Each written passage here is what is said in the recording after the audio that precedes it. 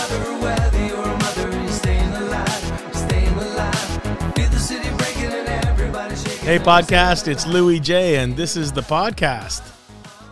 You've been away for the week up north. I haven't seen you for a whole week. What was going on up there? Yeah, so Frank, I took advantage. I mean, I've got a cottage in the North Country, Southern Ontario still.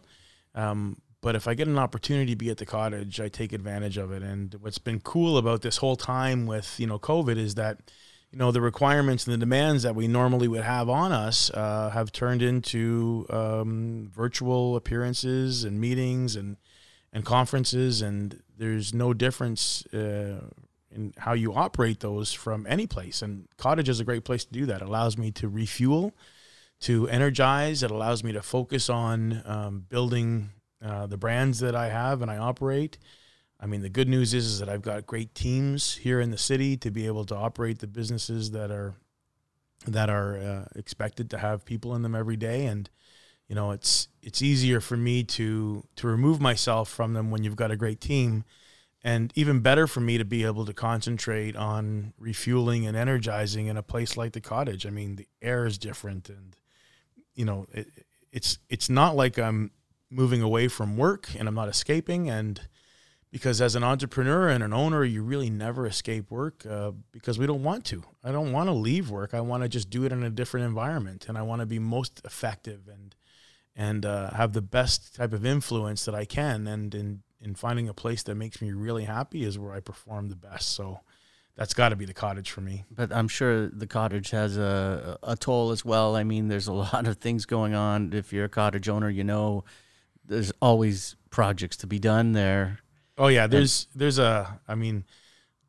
think a cottage owner, it has a mindset of a pioneer, an early settler, where if you've got a cottage like mine, which is old and rustic, 126 years old, there's things to do that, the lists just grow, and you find yourself puttering, and I call it therapy, cottage therapy, because it doesn't ever really feel like work. It feels like an accomplishment. You've improved the way we enjoy the environment. Like, a good example is building an outdoor shower. There's nothing like taking an outdoor shower. It's really quite magical, to be honest. Yeah. Add to it when you can have, a good water pressure, and then add to that as a puttering kind of project to figure out a way to get good pressure and hot water. And then you're talking about magic. There's nothing like it. I mean, so those therapy moments that really some people, cloak as work, I put it as, the benefit of having a cottage. I find myself constantly doing something, and that's what I like. And when you can try to fit that into a day of work, a day of puttering, and then when you get a chance to entertain and host, it's magic to me. It really is special. But the lists, I'm sure the lists have changed considerably with COVID time now. I mean, people have taken this time being home for such a long stretch, learning new skills, new things, training themselves on probably being better at Excel, right. Taking these online courses. But what about your projects? Have they changed at the cottage in terms of the type of list that you normally have versus the COVID list? Well, I'm a big fan of lists, and some people actually criticize list making, saying that it's not productive. In fact, it's the only way that I know how to operate. It might not be the best way, but for me it works because there's a sense of accomplishment when you get to check those boxes.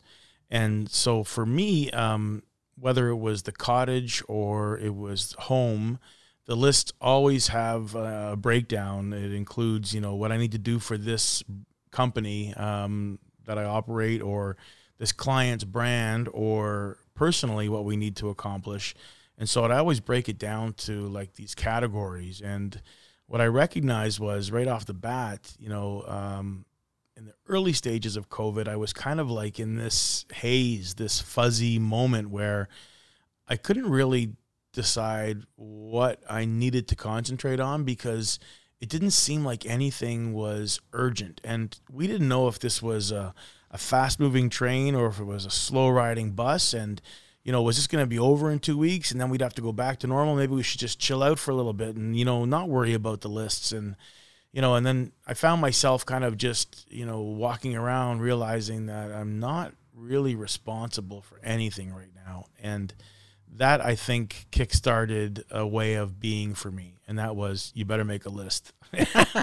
So the list came out, and I actually learned quite quickly what it was like to take on a 5-minute project. And some of those 5-minute projects that I accomplished over the early days of COVID were projects that were being ignored for, I could tell you one. It was ignored for 15 years. We talked about how incredibly easy it was to repair a doorknob. I have a custom wardrobe that I had built by a friend a long time ago in my bedroom, and I accidentally pulled the doorknob off and worked around it for I don't know how long, and it would have been nothing for me. I'm a fairly handy guy, replacing a doorknob really isn't a challenge at any stretch, but I'm sure you looked at that thing every time you went up there and like, yeah, I'll get to it. Every time. Yeah, I'll get to I it. even made Band-Aid solutions that took longer than it would be to replace the doorknob. And that's the funny part of all this is that I learned what a 5-minute project really takes. Right. And it's 5 minutes. That didn't even take 5 minutes to replace, but I went 15 years without a doorknob. Why do you think we do that? Why do you think we keep walking by it, looking at it, acknowledging, going, I'm going to get to that? Yeah, because I know why. For me anyway, it was because the other items on the list were far more important. I could live without a doorknob, but I couldn't live without getting the financials to the client. Right. I could live without the doorknob, but I couldn't live without the brand document. Or I needed to take care of the lawn because people were going to see the lawn. Nobody's going to see the doorknob. Who cares? It's just me, and me trying to tape stuff around it just never worked.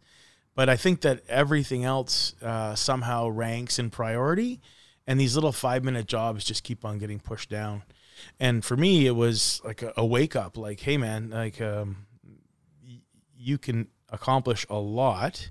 And I think what happened was in trying to figure out what I should be doing, that list grew.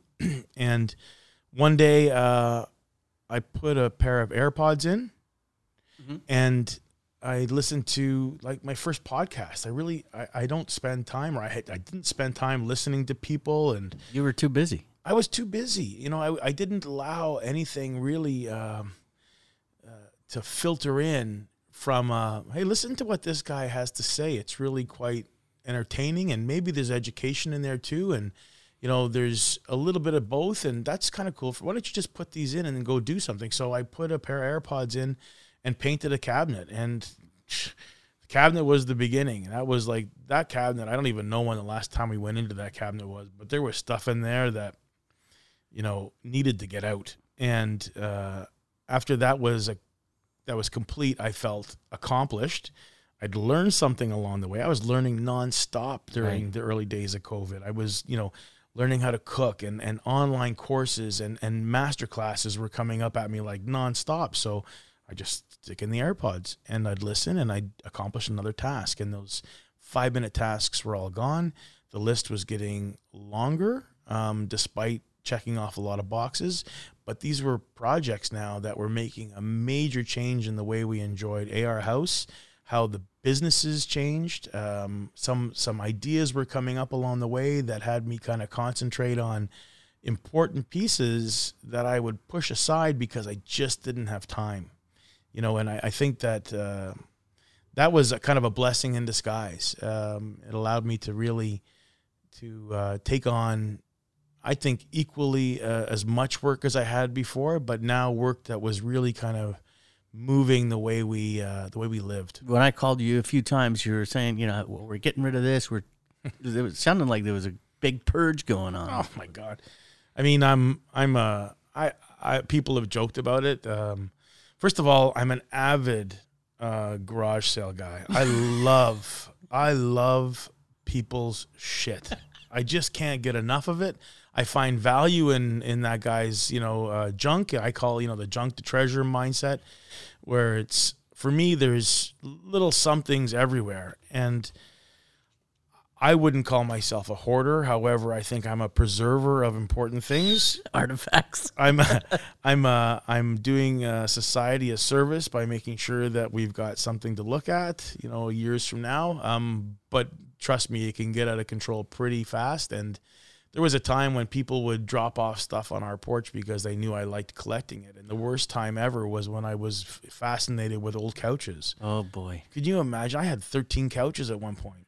Holy moly. Yeah, 13 couches and no room to put them. And then all of a sudden I realized that my storage bills were outweighing some of the projects I was doing. And now my costs were, so great with things that I was never going to enjoy because the project just never would make it to the light of day. But this for me was a chance to say, okay, bud, it's really time. Like, is this improving your life? Is it slowing you down? Is it causing you frustration, angst, anxiety, or is it just necessary? And, they say a decluttered environment is a decluttered mind, and a cluttered at home is a cluttered mind. And, despite all that, because I don't really think our home was ever cluttered, but there's a lot of stuff, a lot of cool stuff, but unnecessary. I went deep. I dug really deep, and I cleaned out the basement and cleaned out the attic and things that you'd never see. And people say that that's actually a part of the clutter in your mind. Whether you see it or not, that it's there. So it's just another layer of unnecessary. And so I took a real hard look at the way I was operating and, why I was trying to preserve all this stuff. And I had some conversations with myself, and that came, from a realization that, I don't need it. I like it. I like having it, but for what, so there was a big move. There was a clearing, and that happened at the house, that happened in the businesses, that happened at the cottage. I was going to say, did that translate to any of your businesses, knowing that you're focusing on decluttering and purging? How did that affect you on your way you operate your businesses as well? In an entirely different way. It was a reorg from top down.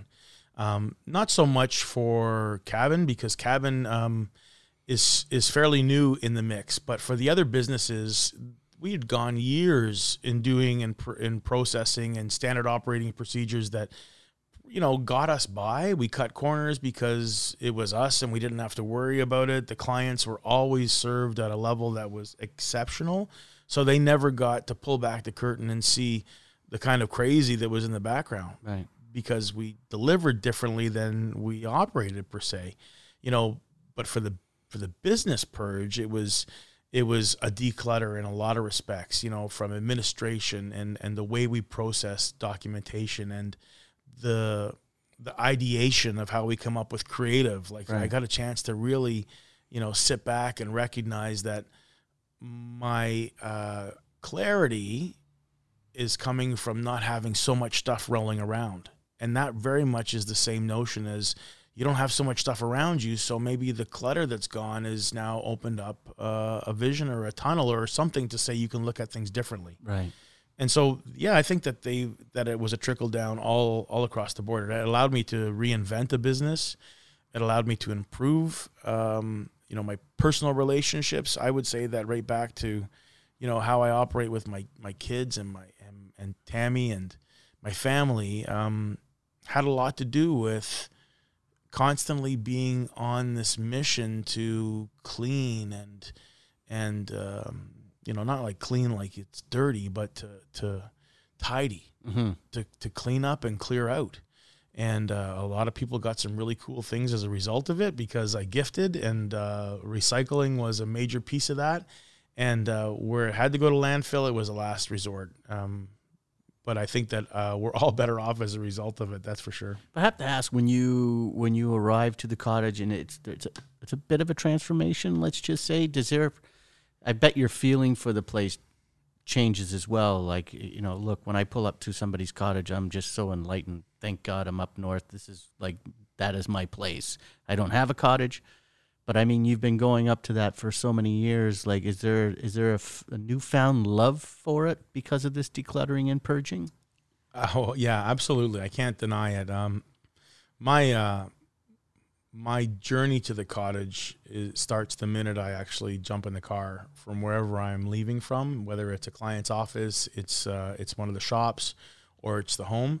The minute I'm in the car, some people are really challenged by the fact that they've got to drive through traffic to get there. I'm just so happy that I'm on my way that it doesn't matter to me. I could be stuck on the highway, because everybody's trying to get to the same spot, and you're behind red lights the whole way. It doesn't matter to me. Like, to me, there's already a sense of relief just knowing that I'm on my way there. But I'll tell you, we did some big projects this year at the cottage. We had, my cottage is really rustic. So rustic, but with all the amenities you need. Like, we have running water and heat and Lobster on occasion. It's got all the bells and whistles, but it's really meant to be a cottage where you're kicking off your shoes and you're totally relaxing. So it always felt like it was our cottage because it was quirky and it had a lot of Louis in there for sure. And Tammy, thankfully is okay with all of my crazy. And, so the stuff that I see and I want to be able to create, she allows me to. And the cottage is a perfect example of that because we've been there for 13 years now, I think. And it went for until now with, siding that was peeling and a roof that was leaking and, all the stuff that says maintenance has to be a major focus. And so this year we did it all. Like here's the funny thing. In the year that I've earned the least amount of money is the year that I've spent the most amount of money. COVID is the craziest time period. There are so many weird things. I'm sure when we look back at all of this, that just it's unexplainable. How these trends start. There's no logic in how it's operating right now. For us, there's no logic because logic tells you that, hey, your businesses have been shut down, your contracts have been canceled, and this is not a time to take on big projects. However, I thought, and Tammy agreed, that we should be investing in the comfort of our family so that we can really have that piece to anchor us. That should be a T-shirt. Invest in the comfort of your family. That's great. We should print those. Or a pillow. There you go. I like it. No, but the I guess the rationale was that we really figured out what meant the most to us, and I think that it became a priority that we made those things comfortable. And as a result, my God, my cottage has never looked better. It feels great. We've had some of our social bubbles come up and experience it. And, of course, their reaction, and I really do this for us, but it's great to be able to share that. And when you recognize that you've had an influence on somebody's weekend and you just made it like one of the most memorable experiences of the summer, that I take a lot of pride in. Like, I love it. Actually, my daughter had a bunch of her girlfriends up in their social circle. And as we're packing the car for them to leave, one of her friends leans over to Macy and says, this has been the best cottage of the summer. And I heard it, and I thought to myself, did I just hear that? Yeah. And then Macy goes, "Do you hear that, Dad?" And I thought, well, I'm going to take advantage. Like, no, I didn't. What'd you say? And she comes back with, this has been an incredible cottage weekend. And I said, my heart, like, it just filled. And that makes me really happy. That to me means the investment has been so worthwhile, because if we're able to create those memorable moments, and I've had an influence on somebody's time, and here, this came from a girl that's now been to 4 or 5 cottages over the course of the summer with her family, and they all have cottages, and their friends that have socialized together, they had a cottage experience, and ours ranked number 1, and we don't have all the bells and whistles. It's very modest. It's meant to be a truly retreat-like mentality. That place is meant to be special in her way, and it doesn't have the luxuries of home, Yeah, but through this time that you're up there, you're still working remotely as well. And how are you able to fit that in with all those demands up there? Well, yeah, I think that again, the notion of retreating and getting away from work doesn't exist for me. It's a matter of just finding the best place to do it. And so, you break the day up, and there's one rule that if the sun's shining, you got to take advantage of it, because tomorrow it might be raining. And so everything that you were doing during the sunshine could easily be put off to the time for rain. So when it's sunny out, you got to be in the water, you got to be on the water, you got to be at the dock. So I make sure that even in my personal time there, I focus my attention on puttering in the sun, you know, finding a way to make the boathouse better and reorganize and build a shelf, or, you know, make a new umbrella stand. It's got to be done in the sun. And then when the evening comes, you can afford time when everybody else is either playing cards or engaged in, let's say, a movie, if that was the case. Then I could retreat and do work, you know, and I would take care of the businesses, or if my task was to have something delivered for the next morning, then I would make sure my evenings were filled with that when everybody else would fall off and go to sleep. So it's just a matter of breaking down your day and making those moments work for what's in front of you and what the opportunity is. So were you, prior to COVID, you're obviously spending time at the cottage, but were you ever working remotely? I mean, you had the infrastructure, internet and stuff, but were you ever working remotely there, or obviously now it's forced everybody to work remotely who can? It's been an incredible forced change. Mm-hmm.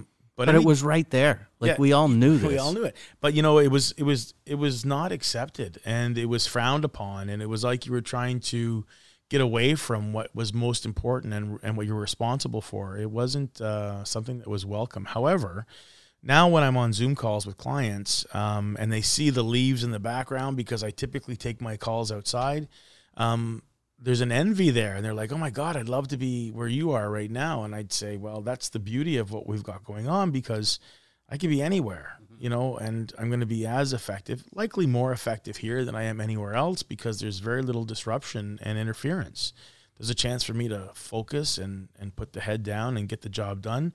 And I think when you perform tasks from a place of, like, you know, I would even say euphoria in some respect, but a place of happiness because you're content, the output is better. The deliverable is better. You know, you maybe just, you sound better, or your product looks better as a result, or your report just ends up being better. And that, I think, has got a lot to do with how happy you are. So back to that idea of being in a cluttered environment, you know, so maybe you're preparing your documentation or your proposal or your next plan for the business in an environment that's not really letting you truly be open and free to, you know, ideas and possibilities. Mm-hmm. Whereas in those environments, and everybody's got a version of cottage for them. Mine just happens to be a true cottage. Right. It could be, could be somebody's basement. That's or a balcony. Yeah. It could be the park, the library, the whatever. Everybody's got a version of the place that makes them the happiest. That's the place where we should be performing on most of our effort and our work, because I think the output's far greater. Well, it's really interesting too, because I mean, certain companies, they understood this quite quickly, and other companies were so formatted in a sense. Like, you look at the Googles, a place like Google. Their working environment is nothing like you would see at a KPMG or something like that. I mean, they understood this and built an empire out of it. And yet, all these companies now have been forced to have their employees work remotely, are starting to realize this is effective. It does work. The productivity is up. People are happy about not commuting. I mean, I don't know if they're going to be able to pivot and adapt what the new phase of what our work is going to be like. Yeah, I think that it's a forced realization. It's very cool when you see an environment like Google or it's top of mind because it showcased the environment and made it a benefit to the employee, and it became an attraction. So I want to work for a company that has a pool table in the lunchroom. I want to work for a company that pays for my lunches. I want to work for a company that allows me that breathing time and I don't have to be chained to my desk. And a lot of the the tactics and the philosophies that companies like Google started to employ 10 years ago, maybe 15 years ago, and they started becoming, you started seeing slivers of those in corporate environments, and all of a sudden when they were redesigning their offices, they had a wellness room. I mean, I think that people started to realize that we need to make these changes because it's not only beneficial to the employee, but there's an expectation that if you are a place that cares for your people, then you're going to make an environment that creates happiness. And it gets back to the idea that I'm going to produce my best work when I'm happy. And so the reality that's hit us now is that everybody was forced to create a different environment. And you're right. Companies are realizing that the performance in a lot of cases has gone up. The productivity has gone up. The connection to the employee and to the workload, in a lot of cases for a lot of people have gone up. Like they're working more now than they ever have. And that might not be a good sustainable idea. That might actually cause burnout, and we'll see. There's a lot of we'll sees to come down our near future, but it feels like it was like a forced experiment. I think even though some companies already knew this works, and some of them are late to the party, adapting to it, and now they were forced to do it. And I'm curious what those changes are going to be like once I don't know if this COVID clears or wherever we're going to be. Does it go away? Are we going to live with it? But I mean, we're going to be moving forward in time. And how are these businesses going to change? Well, and I think a lot of, if we view it as an experiment, which it really is, Yeah. We're experimenting in how to be productive and how to pivot and how to change. Mm-hmm. And in saying that, I think there's going to be a trickle down that happens where when we do return to whatever that normal is, because there's no chance it's going to be exactly like it was before. And in a lot of cases, companies are going to realize that there's some benefit to what's just happened here. Mm-hmm. And, maybe it isn't a 5-day work week in the office. Maybe it's a 3-day work week, or it's a shift. And that could increase productivity. And, I know that they've made a lot of moves probably about 10 years ago, maybe a little longer, where open concept offices became the rage, and cubicles were gone, and you can't have people in little tiny rooms anymore because that doesn't encourage communication or collaboration.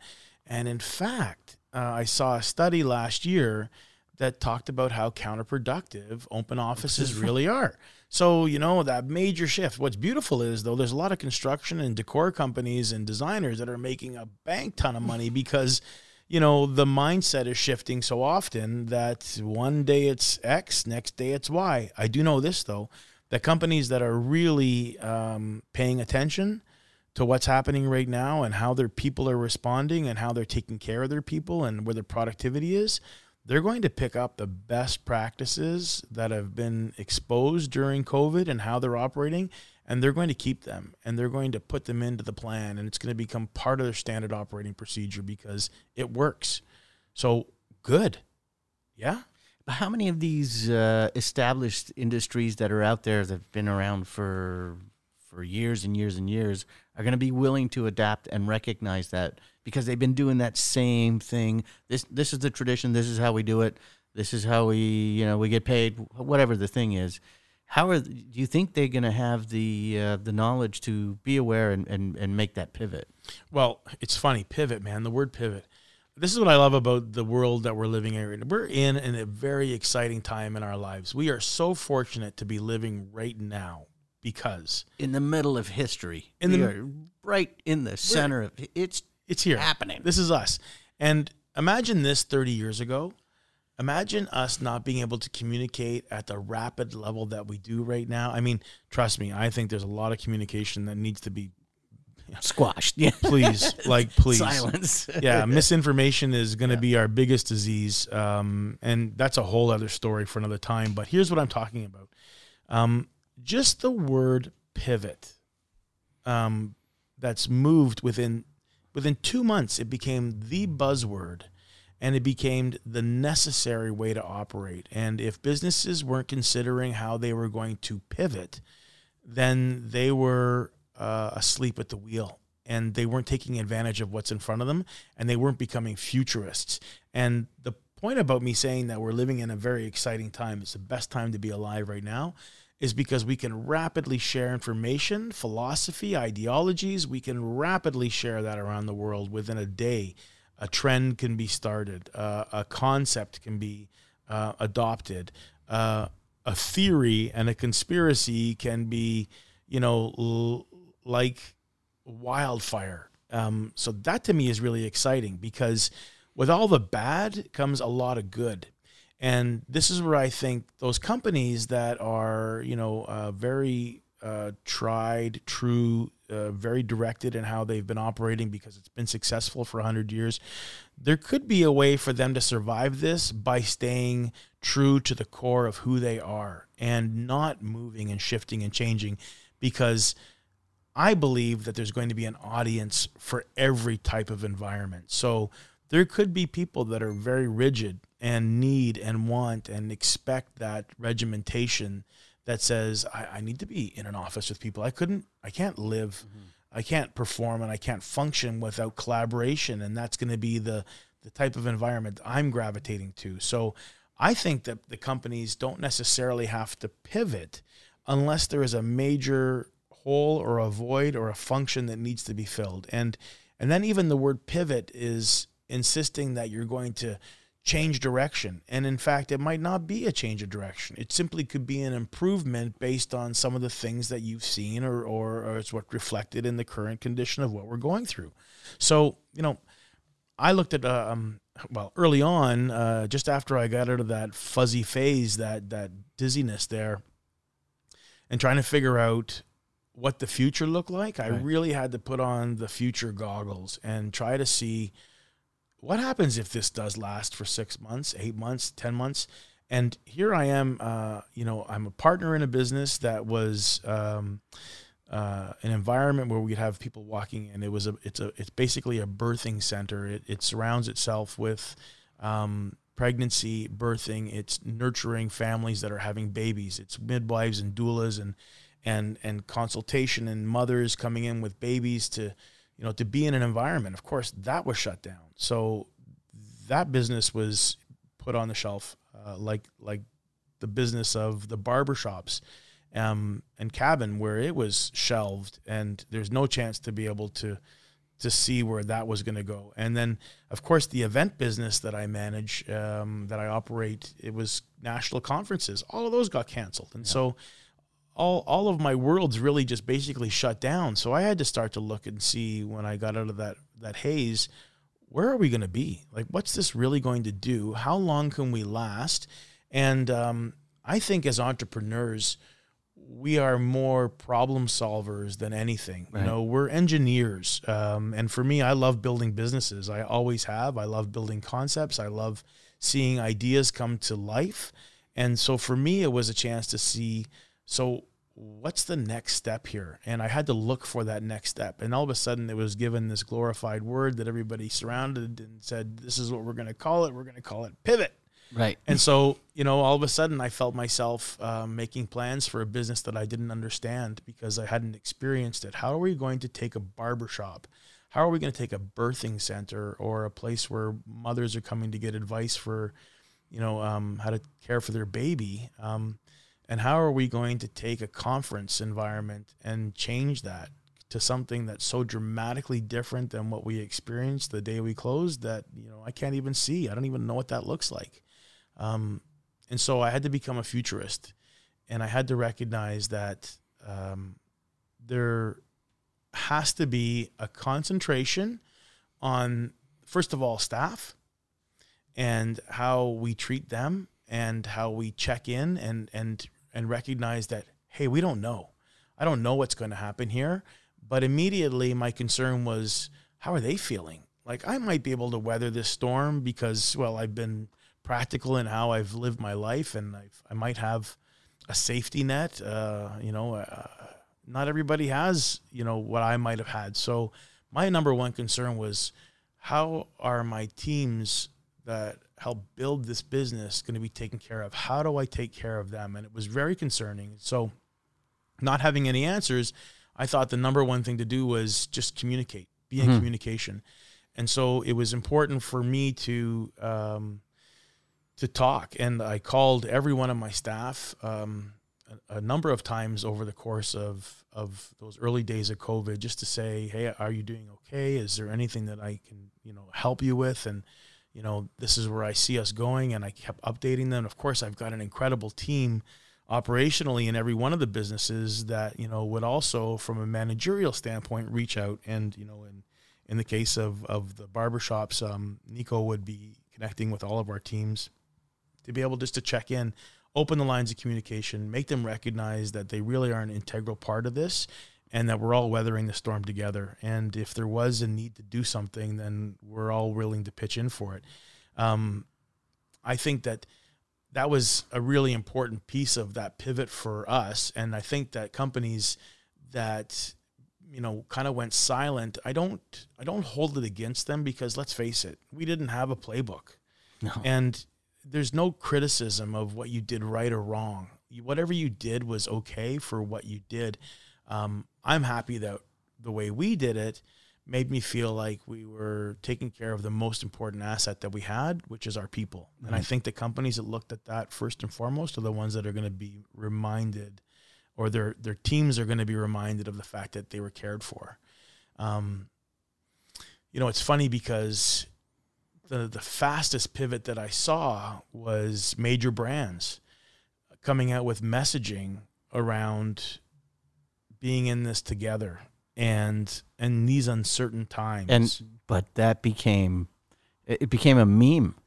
There was friends of mine that they're video editors, film editors and stuff were grabbing all the TV spots and jokingly breaking them down, going, here's the soft piano music, right, and here are the keywords. Right. It was almost like one person was writing every ad for everything, just at a different logo at the end. Well, in the first ones you heard, it was kind of they were sincere. It seemed like it. You felt like there was a moment of sincerity, because I think that they did move quickly to come out with a message that everybody wanted to hear. And then it did sound like everybody wrote the same ad. And from an environment that's supposed to be so creative, like agencies, and it became very sad very fast to me. And then it became, I don't know, I wouldn't say I was frustrated or mad, but I was certainly disappointed that the major car companies out there said to me that we're in this together and we're here for you. And in fact, what you're really saying to me is you're here for me if I buy your car, at a time when really you shouldn't be asking me to buy anything. As a matter of fact, for us and for me personally, it was a chance for me to come out to the community, because beyond our staff and our employees, our number one asset, the number two communication that we had to make, and I think companies that made these pivot moments were the ones that are going to really stand out. It's when you went out to your community and recognized how valuable they are to you, because without them, there's no reason for the existence. Mm-hmm. And so our line of communication immediately wasn't like, we're here for you, come and buy a pomade, or we're here for you, let us know when your birth is, or, we're here for you when you're ready to do your national conference again. In those three worlds, we stopped and said specifically for the barbershops, hey, listen, we're going to record and produce a video every week. I got a chance to come online and I said, hey, internet world, and hey guys, it's Louis from Cabin.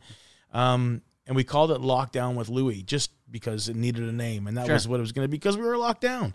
And the communication and messaging that came out there was, we want to honor and respect our frontline workers. We wanted to start a blue light campaign. I was so thrilled when we encouraged our local shop owners and the communities that we're in to shine blue lights in the windows for all those. And, that was just a message to the community to say, hey, listen, guys, we truly are all in this together. I'm not asking you to do anything for me. I'm not asking you to buy anything. I just want you to know that we're here. And we need to recognize too.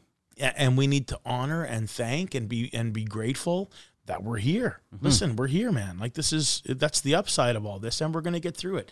And I think that those messages of encouragement around community, I was so elated, because I'll tell you, I went home one night and it was like 4 or 5 days after we started the blue light campaign, and we did blue lights in our windows.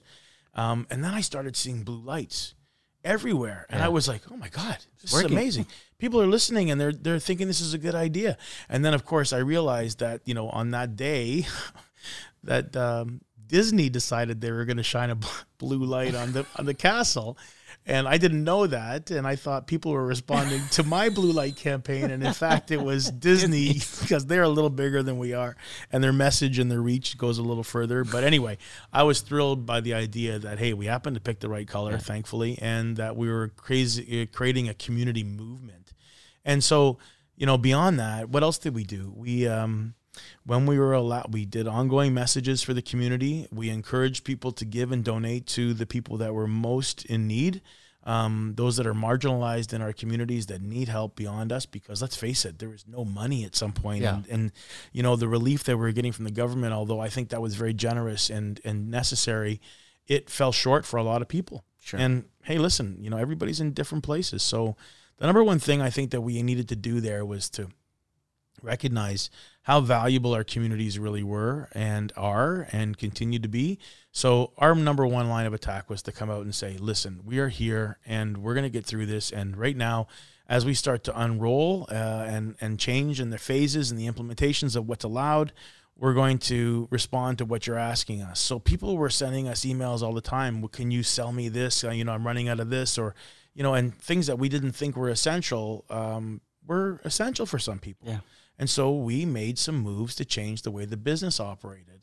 You know, the minute that we could actually have connections with people, you know, physically distanced connections with people, we did a sidewalk sale. So nobody would be inside the shop. We took all of our product outside, told all of our community that come on by, and please, if you can, only if you can you help us fill a trailer for the food bank? Right. And as I recall this, the response was amazing. We put tents outside. We put tape on the ground to tell everybody which direction to go. And this was really before any decals and stuff started happening in stores. Masks weren't part of the mix at the time, but we got people product that wanted product. It helped us because there was some revenue there. We offered them a discount to say thank you for helping us.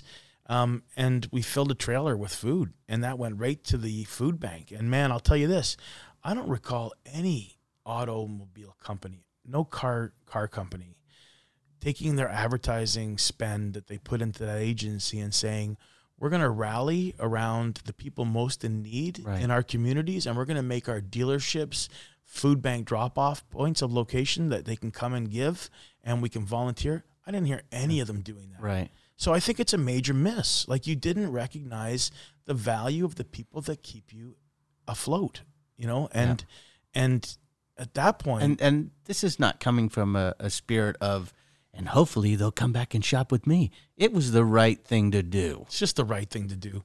And as a matter of fact, I recall one of the messages saying, you know, we're going to be fine, you know, like, and don't think that you have to buy anything because you could use your money for something else. I'm encouraging them to go spend their money on things that are most important to them right now, and not for things that we don't need to have, you know, cologne and hairspray. As a matter of fact, I think one of our customers' wives was so excited when he first put cologne on again. It was like, oh my God, he smells good again, you know? And that was after 3 months of not wearing, because he didn't care. Yeah. You know what I mean? It wasn't important. It wasn't essential. Anyway, the point there is that I think, you know, again, entrepreneurs being problem solvers and engineers in a lot of respect, you end up looking for those holes and those gaps, and you try to fill it with what you think is going to make a difference. And if your focus is on the $100 here or the $50 there, I think you're going to lose. I think the focus has to be on the people. First, the people that make it happen and the people that need it to happen.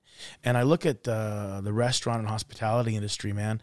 I mean, we're a trickle down. Like, we can't really perform unless you're like, especially in any of the businesses that I have, with the exception of conferences, because we made that massive pivot right off the bat. Like, I made a major change to the way we operated that business. And as a result, now we're enjoying the fruits of my early labor. Right. We we shifted right away to go to virtual and Right. then and perfect virtual to the point where nobody's doing what we're doing because I was dreaming, Right. When I was putting those AirPods in and painting cabinets, there was other things happening there that says, what if we could do this? Got the creative mind going. Even Yes. you even see the adaptability. Even walking into a grocery store, all these interesting things that they've put in places. Like obviously not using other countries as an example. These things were just thought up. Going, okay, this. How about we How about, do this? yeah. Plexiglass all the way around the cabinet. Like all these little things. I have to tell you, what I love the most is when I go grocery shopping and we're in the queue to check out, and then you get to the conveyor belt and there's nobody else behind you riding right up your ass Yeah. while you're. It's like it's so lovely because you're just keeping everybody away. Yes. Not because I'm worried about getting sick. But Right. it's just so nice to not have. A little breathing room. Exactly. Yeah. And I'm like, this is just me and the cashier. I love that. I was telling my wife that the other day. I'm like, you know what I love the most is that little nice piece of privacy in the Yes. sense that it's just, this is my experience with you now. Yes. Thank you. See you later. Bye. Not feeling pressure of getting your wallet out because those people are rolling your eyes because you can't get Figure out your number or whatever. It's you, the cashier, So and bananas. It's magic. But they've all, like so many companies have adapted to continue to work, but this is where we are. This is what we've implemented, and coming up with those ideas. I have to applaud a lot of companies for doing that. Well, and I do too. And I look back again to that retail and hospitality industry. You really can't function without people visiting your location, just like you can't function without people visiting a barbershop. I mean, we need the head to cut. Yeah. And that's a service that we provide. But without being able to have them in person, how are we really going to shift? How are we going to pivot? Whereas I saw immediately restaurants go to takeout, and restricted, so am I going to be able to safely serve this? And they put protocols in. And, I remember commenting at somebody said in the early days, are you comfortable ordering from a restaurant? And I said, quite honestly, no, because I don't know. And then one of my restaurant friends, owner of a number of restaurants said, Louis, just to remind you that we were already mandated for hygiene and safety to begin with. We're probably the most hygienic environment to operate in. So add that to how we operate, and now we're adding more protocols. And all of a sudden I started realizing, my God, these guys are they're moving. Yeah. They're changing, and then they were hit again with, well, you can do extended patios, but it has to be 50% capacity. So here you are as a business person looking at, I'm going to have operationally the same costs that I had before, but I can only sell 50% potentially of what I did before for revenue, and they just kept on rolling. And then they decided to allow alcohol to be included in that. And then their patios expanded. And now I look at that business because there's, restaurants, entertainment, venues, hotels, all of them, and us included, I'm part of an entertainment piece. When you talk about conferences, we got the shit kicked out of us. Yep. And we continue to take our lumps right now. With any luck and with any hope, when we are able to get back to doing what we love to do, then, we've got audiences there that are going to be supporting us as much as, we've been supporting community along the way. So, I look at people that have made great pivots along the way. Pivots and creativity. Like you have to, some of those restaurants, pizza places that are saying, hey, if you don't want to come and pick up a finished pie, here's the dough, here's the sauce, here's your toppings. Yeah. And this is how you're going to prepare it at home. That's Very cool. such a genius idea for some folks that are feeling adventurous rather than just going up and picking up your pizza. Yes. I understand timing is everything, but you have to applaud the creativity by these entrepreneurs. I think that, and there's been a saying too, where, true innovation only happens when there's a massive disruption. So when you've been shocked to the point where everything and how you operated is now been, completely wiped out from underneath you, then either you fight or flight. It's going to be one or the other. And I think that when you've got that as an owner, or operator, or manager, you've got that spirit in you that says, "What am I going to do now?" You know, so you created a commerce site to your bookings Right. and your website, and all of a sudden you're moving product curbside because people are very interested in having product, and you want to make sure you've created a channel for them, because if you don't, somebody else will.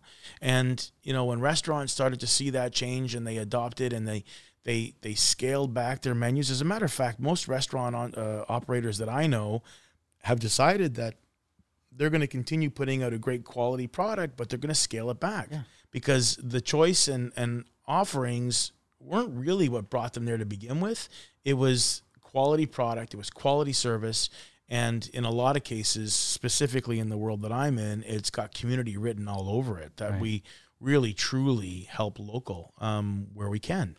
So, you know, and I also saw, you know, the event business, you know, when you talk about production, the entertainment, like I mentioned, when you're talking about people rolling in trade shows and the union labor that stands behind it to make sure the carpet's on the floor before the doors open and the booths are being built, you think about all those people. There is an amazing amount of people that are not going to see the regular work that they did for at least the next 10 months. Easily. Nowhere close to it. And I saw event companies that were responsible for decor. You know, they would move in all of our chairs and our banquet tables and those large format art installations from their warehouses. They went right off the bat and recognized that people are going to require protective gear. So we're going to invest heavily in protective gear. And they did. And all of a sudden they became channel distribution units for protective gear to all of the clients that they served. You need protective gear? We've got it. You need protect. And they weren't gouging. They were making it reasonable, but they were making an opportunity for them to say, we used to sell chairs. We used to rent chairs. Now we're going to sell those little stands that go in front of your office so that every one of your employees, when they do come back to work, is coming back to a safe place. We've got them. Don't go looking for them. We've got them. So I applaud people that look at it like that. I applaud anybody that in this disruption has decided that they're not going to sit back idly and let it all flow. They're going to take control and they're going to be creative and they're going to invent and, most importantly, innovate the operation that they had so that they can continue enjoying what they first started building. Here's a case study, and it's close to me because I have a dear friend that's in this industry, and it's in the travel industry, and he's airline limousine driver. With the borders being closed, here's where creativity and pivoting really, they need it badly. Those borders being closed, the travel, international travel, and also business travel to the United States from Canada is basically shut down. These drivers who own their own automobiles that work for the limousine service, they are hurting, and they don't see any chance of this thing, of them being able to be working in this field for the next couple of months. Easy. Let alone, who's going to be able to afford to hang on for 10 months without having anybody traveling? I mean, flights are coming in. But not even close to the go have a drive down the airport and go look around. You'll see it's a ghost town. And I wonder, like, where's the smart thinking for this group or for the travel industry in itself? You know, how are they gonna change the way we continue to move forward during the pandemic and then post pandemic? Yeah, I've got some friends that are in the travel industry as well, and ones that are actually very connected to the cruise lines. And, of course, the cruise lines got beat up really bad. They, of course, I think are being very inventive in how they're changing their messaging and insisting that there's going to be no safer place on the planet than a cruise line once they do get back up and fully operational. So I think the most important piece for those people, it might not be survival from a financial standpoint. Like they might really be in a dire straits. But if they can continue to communicate and open the lines of communication, and maybe not so much for your friend that has an independent business that's, you know, really related to his effort and his vehicle. it's going to be a total rethink for him. And it might mean that his vehicle turns into a delivery service. That's right. You know, and that might be the natural. And then I think you've got to go to Crazyville to come back to the middle. Right. And what I mean by that is, you know, when you really are truly creative and you're innovating, if you don't allow yourself to get way out there, like what happens if we could deliver pizzas to the moon? How would we go about delivering pizzas to the moon? Well, we would have to have this. And if we had that, we'd need this.